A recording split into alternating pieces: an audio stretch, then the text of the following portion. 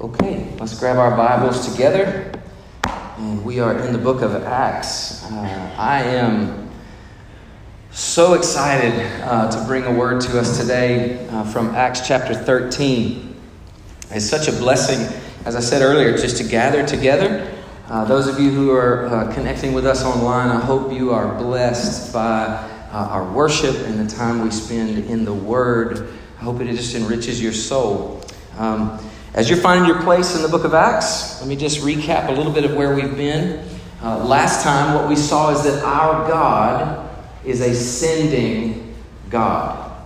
Our God is a sending God. What we see is that God sent Jesus.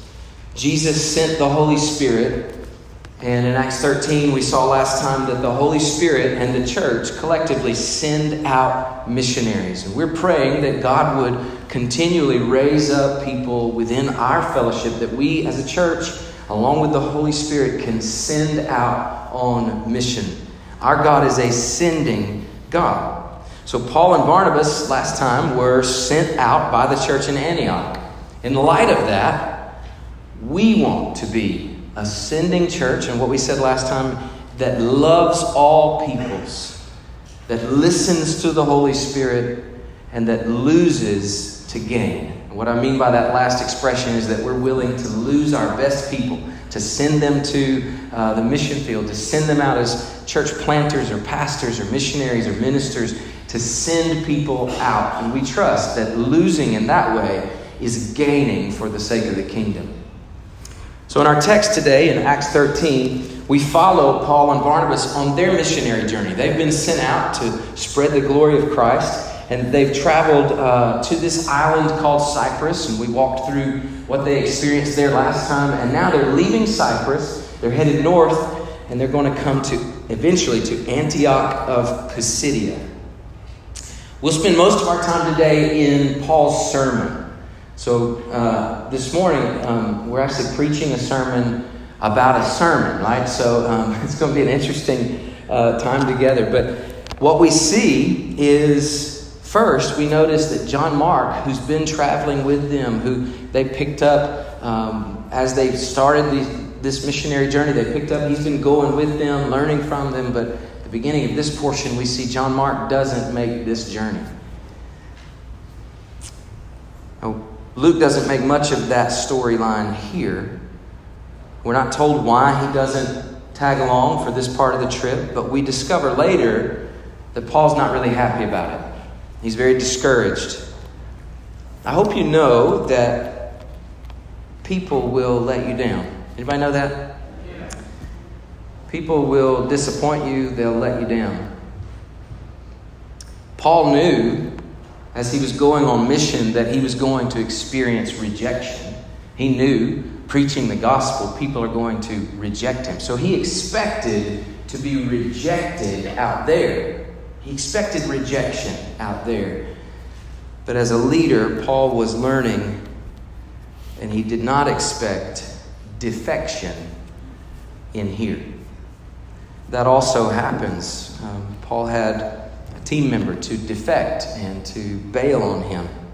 This is a tough lesson in leadership, and it's a reality I think we all need to get a hold of. Not everyone that starts with you will stay with you. That's hard. That's hard, isn't it? But it's just true. Not everyone who starts the journey with you will stay with you. We'll look at more of that later on when John Mark tries to rejoin this team and Paul's not having any of it. He's like, no, you're not getting in my boat. And there's a little bit of a discussion there. So here we pick up Paul and Barnabas. I'm going to call him Barney just for short. Paul and Barney, they go to the synagogue on the Sabbath. They land in, they arrive in Antioch in Pisidia, and the Sabbath day comes. And so they go to the synagogue and they sit and they listen to the reading of the law and the prophets. And the Jewish rulers there invite them to give a message to the people. This was Jewish tradition, and Paul was a well-known scholar and teacher.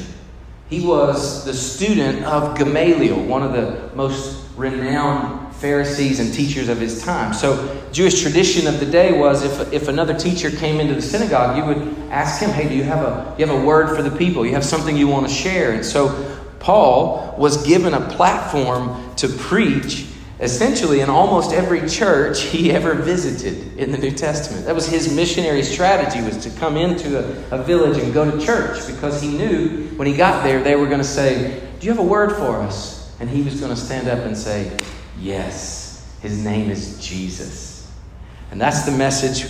We pick it up here. Would you stand with me? It's a long passage today, but it is full of glorious gospel truth. We pick up in Acts 13. We'll start reading in verse 16 of our text today. Acts chapter 13, beginning in verse 16. So Paul stood up and motioning with his hands, I love that, he said, men of Israel, and you who fear God, listen. The God of this people, Israel, chose our fathers and made the people great during their stay in the land of Egypt. That's an interesting way to talk about slavery, right? During their stay in the land of Egypt. And with uplifted arm, God led them out of it. And for 40 years, he put up with them in the wilderness. And after destroying 7 nations in the land of Canaan, he gave them their land as an inheritance. All this took about 450 years. And after that, he gave them judges until Samuel the prophet. Then they asked for a king, and God gave them Saul, the son of Kish, a man of the tribe of Benjamin, for 40 years. And when he had removed him, he raised up David to be their king, of whom he testified and said, I have found in David, the son of Jesse, a man after my heart, who will do all my will. Of this man's offspring, God has brought to Israel a Savior, Jesus, as he promised. You should underline that. That's a high point. Before his coming, John had proclaimed a baptism of repentance to all the people of Israel. And as John was finishing his course, he said, what do you suppose that I am? I am not he. No, but behold, after me one is coming, the sandals of whose feet I am not worthy to untie. Paul continues, brothers, sons of the family of Abraham, and those among you who fear God, to us has been sent the message of this salvation. For those who live in Jerusalem and their rulers, because they did not recognize him nor understand the utterances of the prophets, which are read every Sabbath, fulfilled them by condemning him.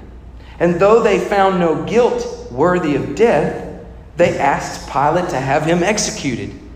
And when they had carried out all that was written of him, they took him down from the tree and laid him in a tomb. But God raised him from the dead. And for many days he appeared to those who had come up with him from Galilee to Jerusalem, who are now his witnesses to the people. And we bring you the good news that what God promised to the fathers, this he has fulfilled to us, their children, by raising Jesus. As also it is written in the 2nd Psalm, you are my son, today I have begotten you. And as for the fact that he raised him from the dead, no more to return to corruption, he has spoken in this way, I will give you the holy and sure blessings of David. Therefore, he says also in another psalm, you will not let your Holy One see corruption. For David, after he had served the purposes of God in his own generation, he fell asleep and was laid with his fathers, and he saw corruption. But he whom God raised up did not see corruption. Let it be known to you, therefore, brothers, that through this man forgiveness of sins is proclaimed to you, and by him everyone who believes is freed from everything from which you could not be freed by the law of Moses. Beware, therefore, lest what is said in the prophets should come about. Look, you scoffers, be astounded and perish, for I am doing a work in your days, a work that you will not believe, even if one tells it to you. As they went out, the people begged that these things might be told to them the next Sabbath. And after the meeting of the synagogue broke up, many Jews and devout converts to Judaism followed Paul and Barnabas, who, as they spoke with them, urged them to continue in the grace of God. The next Sabbath, almost the whole city gathered to hear the word of the Lord. But when the Jews saw the crowds, they were filled with jealousy and began to contradict what was spoken by Paul, reviling him. And Paul and Barnabas spoke out boldly, saying, "It was necessary that the word of God be spoken first to you, since you thrust it aside and judge yourselves unworthy of eternal life. Behold, we are turning to the Gentiles. For so the Lord has commanded us, saying, I have made you a light for the Gentiles, that you may bring salvation to the ends of the earth." And when the Gentiles heard this, they began rejoicing and glorifying the word of the Lord, and as many as were appointed to eternal life believed. And the word of the Lord was spreading throughout the whole region. But the Jews incited devout women of high standing and the leading men of the city. They stirred up persecution against Paul and Barnabas and drove them out of their district. But they shook off the dust from their feet against them and went to Iconium. And the disciples were filled with joy and with the Holy Spirit.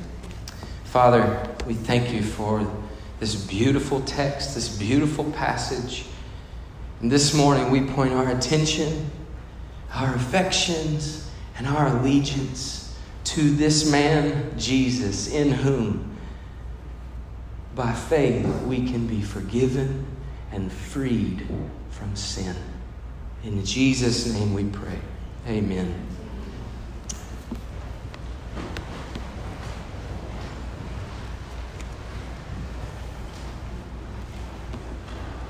The powerful gospel of Jesus Christ is advancing to the Jew first, and then to the Gentiles. And Paul talks about that in Romans 1. He says, "For I am not ashamed of the gospel, for it is the power of God unto salvation, first to the Jew, and then to the Gentile." Then he goes on and on. But this is the pattern, and this is the pattern that God ordained, is that the gospel would go first to the Jew, and then to the Gentiles.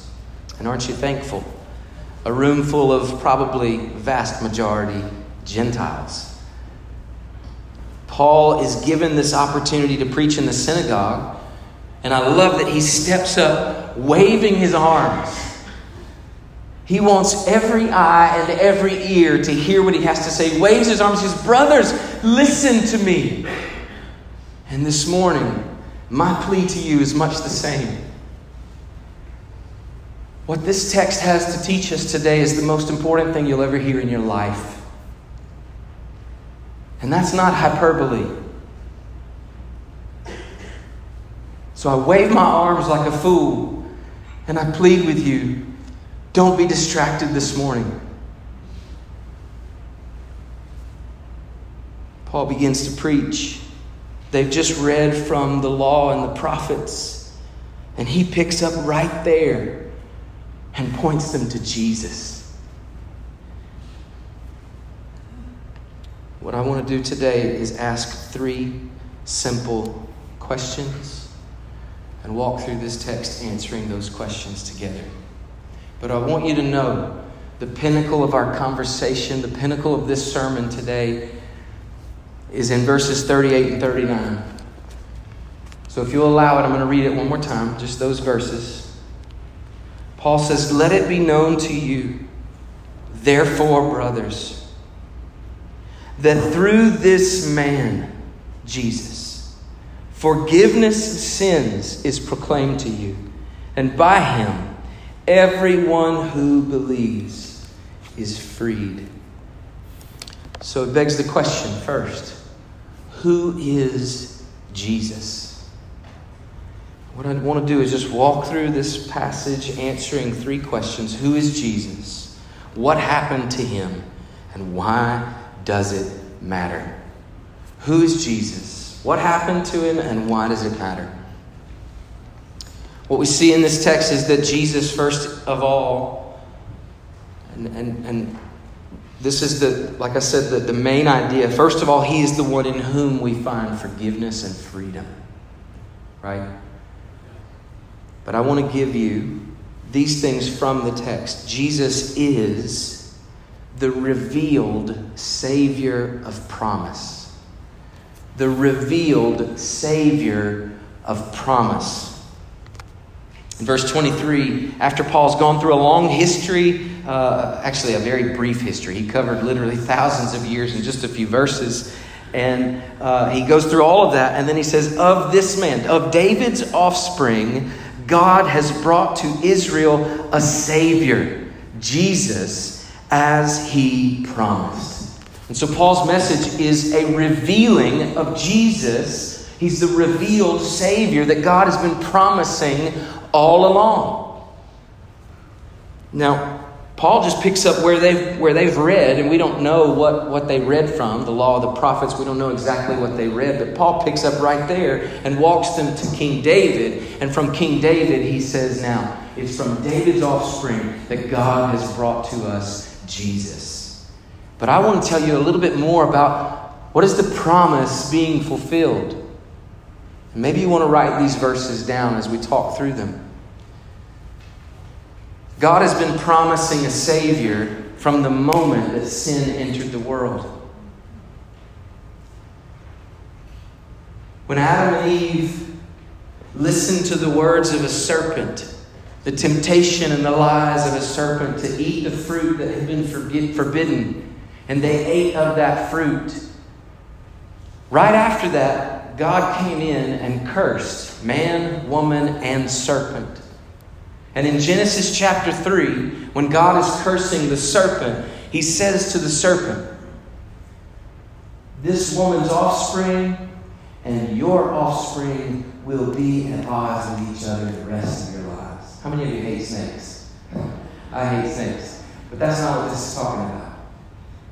Because the next phrase, Genesis 3:15, is the very first messianic prophecy. It's the prophecy of the coming Savior. And here's what it says. Of her offspring, of woman's offspring, he will crush your head and you will bruise his heel.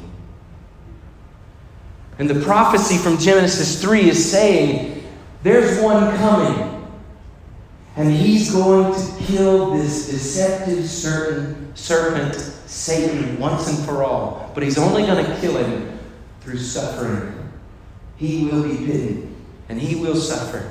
It will be through suffering that He will save.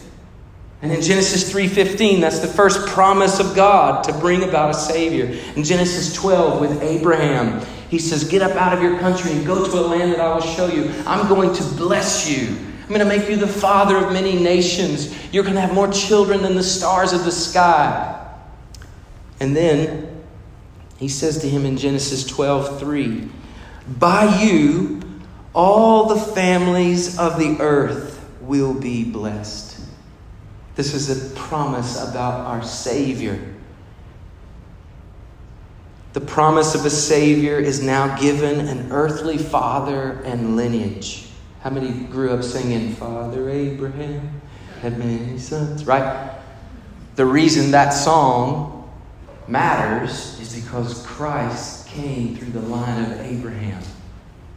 And God promised it in Genesis 12. In Genesis 49, verse 10, we have more specifics given to the promise of God. There's a verse here that says, the scepter shall not depart from Judah, nor the ruler's staff from between his feet, until he comes to whom it belongs, and to him shall be the obedience of all the peoples. And so we learn it's not just through Father Abraham, but it's through the house of Judah that this Messiah, this Savior, is coming. Then in 2 Samuel chapter 7, verses 12 and 13, King David is at the end of his life. And as he's about to die, God says to him, when your days are fulfilled and you lie down with your fathers, I will raise up your offspring after you. And here's the promise. Who shall come from your body, and I will establish his kingdom. He shall build a house for my name, and I will establish the throne of his kingdom forever. And what we discover is now that it's not just Father Abraham, the house of Judah, but it's of the line of David. And this Savior is going to sit on the throne as king, sit on David's throne as king forever. So now we're getting more and more clarity as the time goes on as to who this revealed Savior is going to be. And one more, there's so many of these promises I could give you, but I just want to give you one more. How will this king come to save? And Isaiah 53, verses 5 and 6 says it this way. All we like sheep have gone astray, but the Lord has laid on him the iniquity of us all. And this Savior, this promised Savior, doesn't come just to conquer in a huge way. He comes to suffer and die on your behalf. Peter writes about it in 1 Peter 3:18. He says, Christ has come, the righteous for the unrighteous. He's the Lamb. He's not just the Lion of Judah. He's the Lamb that was slain. This is the revealed Savior of promise. This is who Jesus is. And secondly, Jesus is the resurrected Lord. So he didn't just come to die. He came to raise from the dead. Verses 30 and 32 in Acts 13, that's what Paul says. He says, but God raised him from the dead. And then he says, we bring you good news that God's promise to the fathers, he has fulfilled by raising Jesus. The resurrection of Christ is the pinnacle of Christianity. Paul says, without the resurrection, we're of all men most to be pitied. We put all our faith in a dead man. But because Christ is raised, he is our Savior. He's the resurrected Lord. Jesus is the rejected Son. As we read through this text, what we see is a warning. Paul gives this warning in verses 40, 41. He says, quoting from Habakkuk, beware therefore. And he gives the quote, look, you scoffers, be astounded and perish, for I'm doing a work in your days, a work that you will not believe. And what we find is that Jesus is the rejected Son. I don't know if you remember the parable of the man who owned the vineyard. And he hired tenants to work in his vineyard. Jesus told this story in Matthew 21. And the man hired tenants to work the vineyard. And the time came for the fruit to be harvested. And so he sent his servants to go get some fruit, bring it back to him. The servants got there. And the tenants, they beat them and threw them out, rejected them. And the master, the owner of the vineyard, was like, what in the world? He sent more servants, and they beat them and killed some of them. And so the owner of the vineyard said, I'll send my son. They'll respect and honor him. And when the son came to the vineyard, the tenants saw the son and said, that's the heir. If we kill him, all this will be ours. And they killed the son of the owner. And Jesus looked the Pharisees in the face and he said, you are these wicked tenants. God has sent you his prophets, his kings, his judges. You've rejected, beaten, and killed them all. And now he sent me. Will you reject me? Jesus says to the Pharisees. He says, I'm the cornerstone. And the truth is, he was the rejected son. They did reject him. Jesus is not just the rejected son, but he is the reigning king. It was through his rejection, through his suffering, through his death, that he was going to rise victorious over all of that. And he reigns as king. But not just king of Israel, king to the ends of the earth. Look at what happens.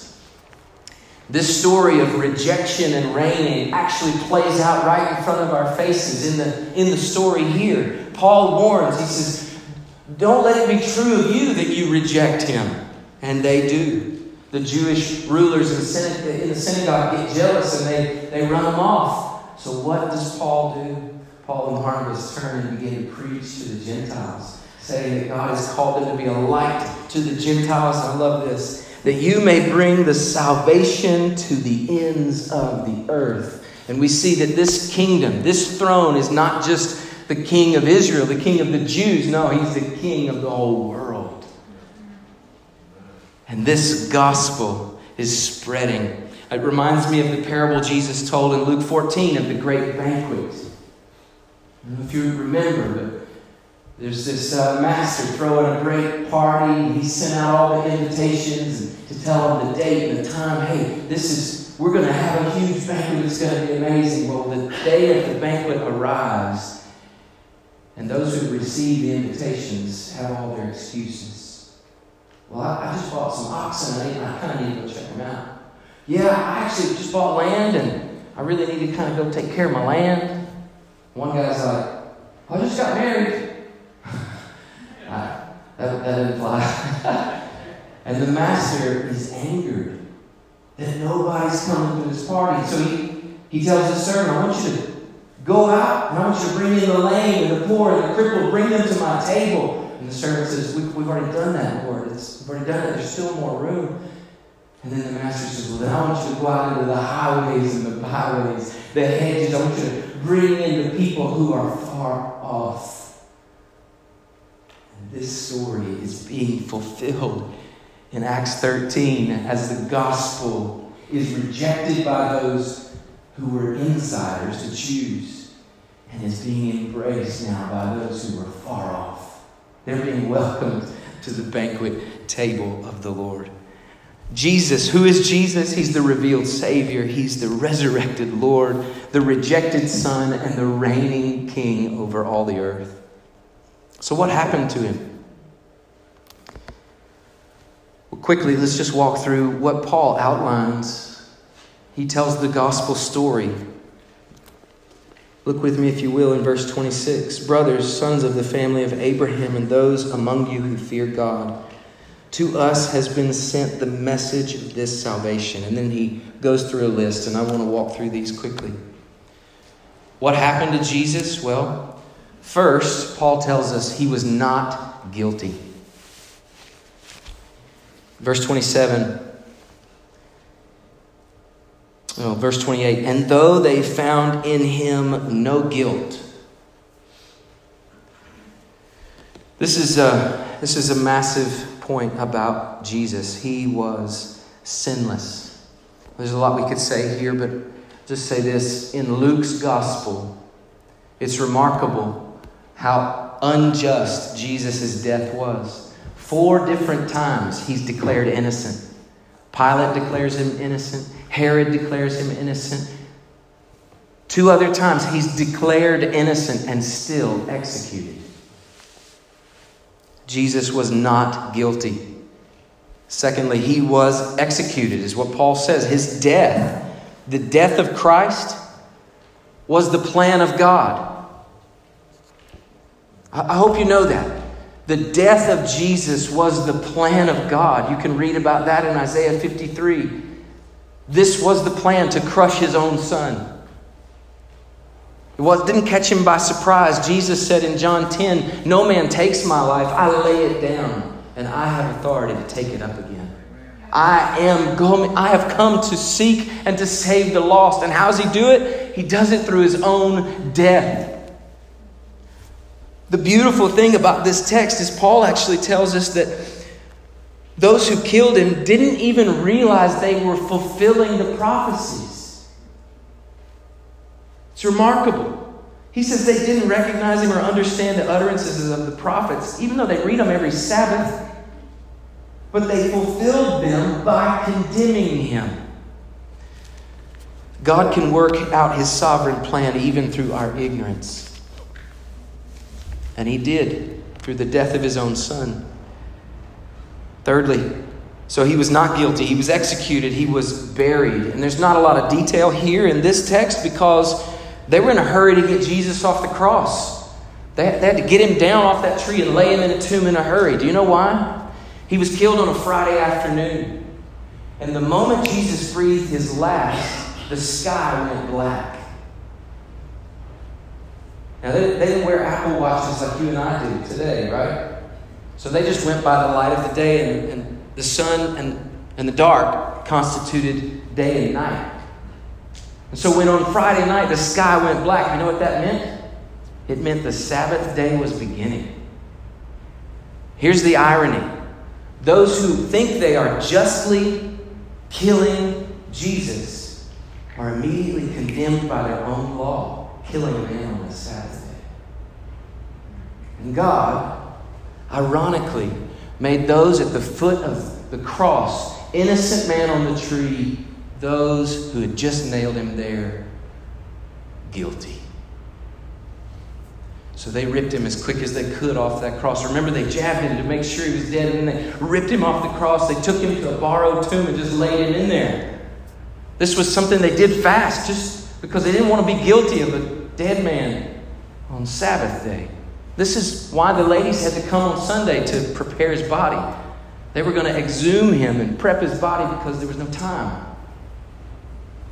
He was buried. But all that's okay because he wasn't going to be there long. Fourth, God raised Jesus from the dead. As I said earlier, the resurrection of Christ is the pinnacle of Christianity. We love the cross, but the cross would only be a symbol of death if it weren't for the empty tomb. It's there that the good news of Jesus is anchored in a hope that will not disappoint. So he rose from the dead. And then lastly, to validate that, he appeared alive. He appeared alive to many. Paul actually says we are now his witnesses. He's claiming to be one of these witnesses to whom Jesus appeared alive. We are his witnesses. This is a validation of his message. It's very convincing. So this is what happened to Jesus. And now the real important question is this. Why does it matter? Here's why it matters. If you give me 10 more minutes.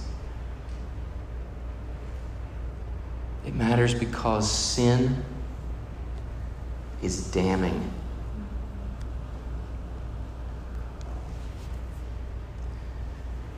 In verse 40, Paul says, beware. Beware, lest it come about that you perish. That's the warning that Paul gives. What he's saying is that sin separates you from God.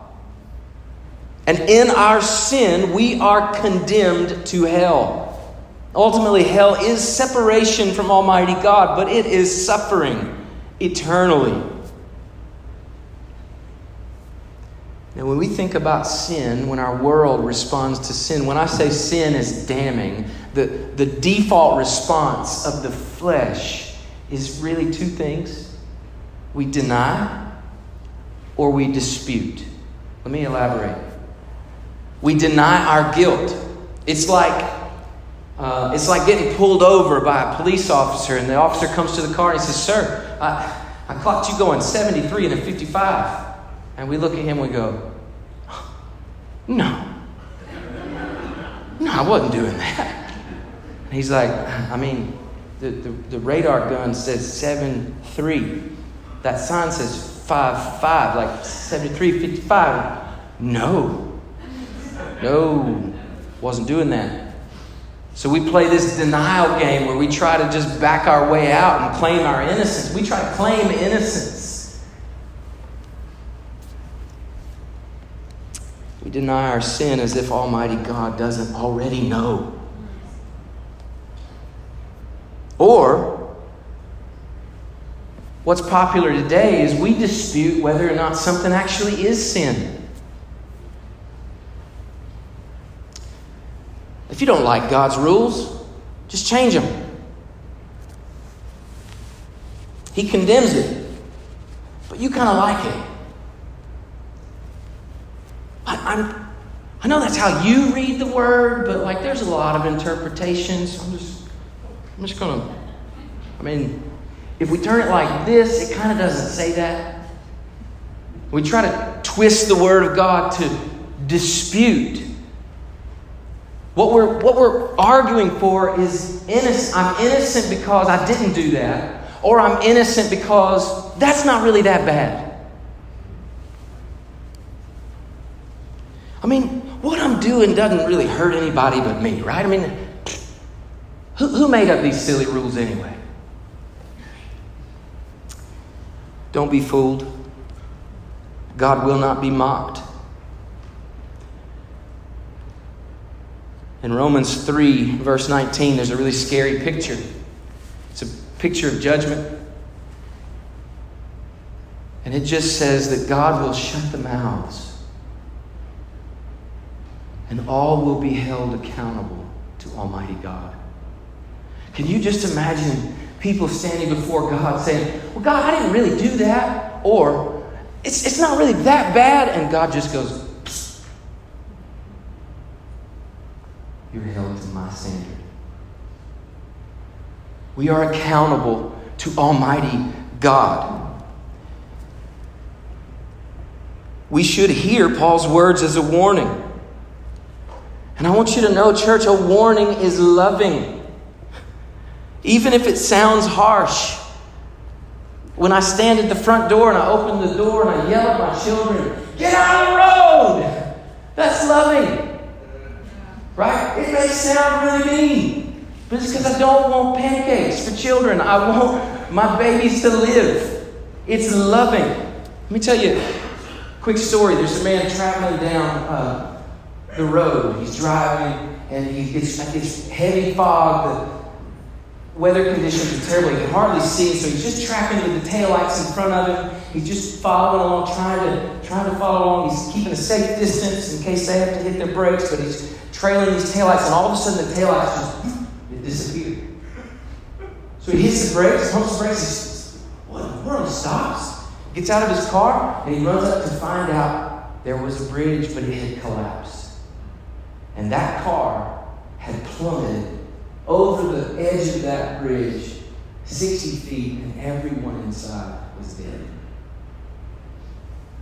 He's panicking, he's worried, he's oh my gosh, I can't believe this happened. He turned around to go back to his car and sees headlights coming.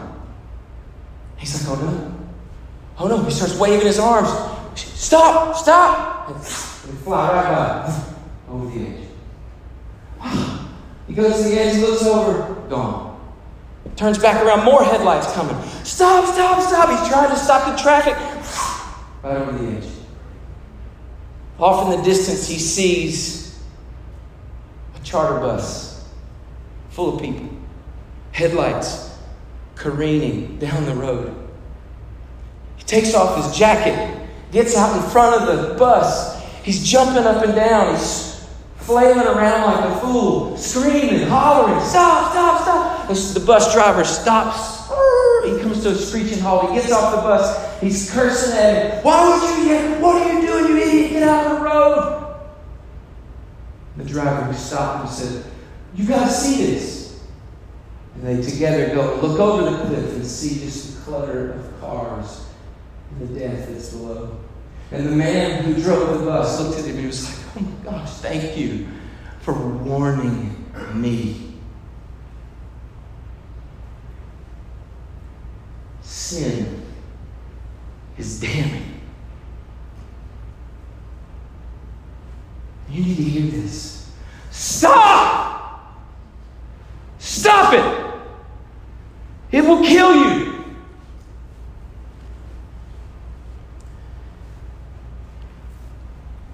In this passage, Paul looks at those who drove right past, his waving arms, and he says, in thrusting God's word aside, you have judged yourselves unworthy of eternal life. The second reason this matters is that good is not good enough.